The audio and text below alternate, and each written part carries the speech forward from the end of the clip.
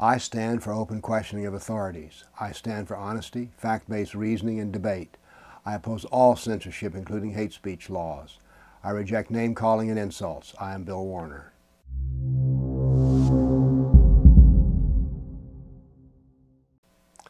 I would like to talk to you about a human right that you have and you may not be aware of, and it's very important. You have the human right to be afraid, and you have the right to exist. Why am I talking about this? I came up with the idea of talking about this human right to be afraid and exist while reading an article by an apostate from Islam. And he said, you know, I'm afraid of policemen who are Muslims, and I said, I'm also afraid of physicians and nurses who are Muslim. Now, why would he say that? Well, this man is the worst kind of kafir. He is an apostate. He has rejected Islam, and therefore, according to the Sharia, he qualifies to be assassinated. So he has a right to be afraid. Because we need to talk about the fact that there are many things about Islam that can make us afraid. Now, I, for instance, should be afraid because I qualify for Sharia assassination. Why? Because I speak of Muhammad in a way that Muslims don't like. This is a rational fear, and it is based on facts and doctrine. But political correctness says that if I'm afraid of anything that is Islamic, I'm irrational, I'm crazy. Well, I'm an Islamophobe. For the apologists for Islam, fear is proof that you're an Islamophobe. Facts don't matter. Now, isn't that odd? The facts don't matter. Because if you're afraid, then you're a racist, hater, bigot, Islamophobe. Well, I have another view of this. I had a friend who was a former Marine in Vietnam, and he told me one thing I never forgot. He said, fear is good. It preserves us. It's a basic instinct that can keep us alive. But we're not supposed to talk about it. We're supposed to self-censor.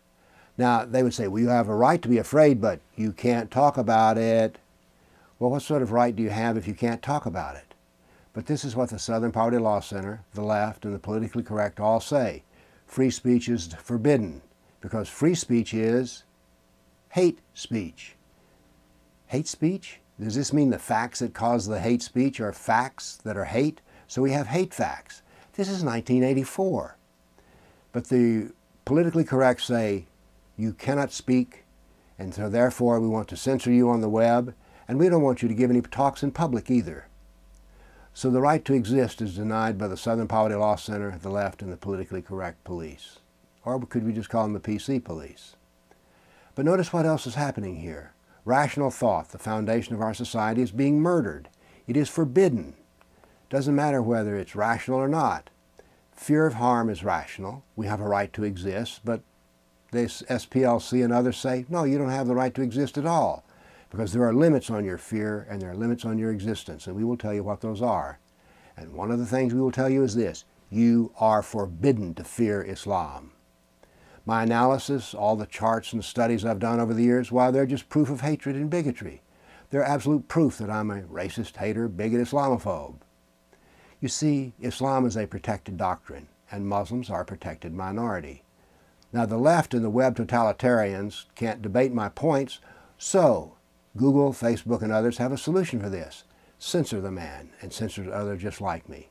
And of course, there's the assassination of my character. So big tech and mainstream media say that I don't have the right to speak of my fears. There's no debate, we can't talk about it. And don't let him speak at any venue. So the left and the billionaire web oligarchs say we have no right to be afraid of any aspect of Islam, and the expression of our fear is proof of our insanity and our phobia. But, I'll repeat this, fear is good and it protects us. To be afraid is a human right. To exist is a human right.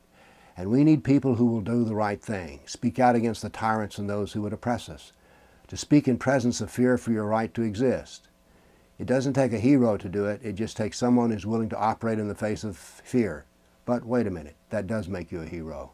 So I'm calling upon you to be a hero and speak of your fears too. Thank you.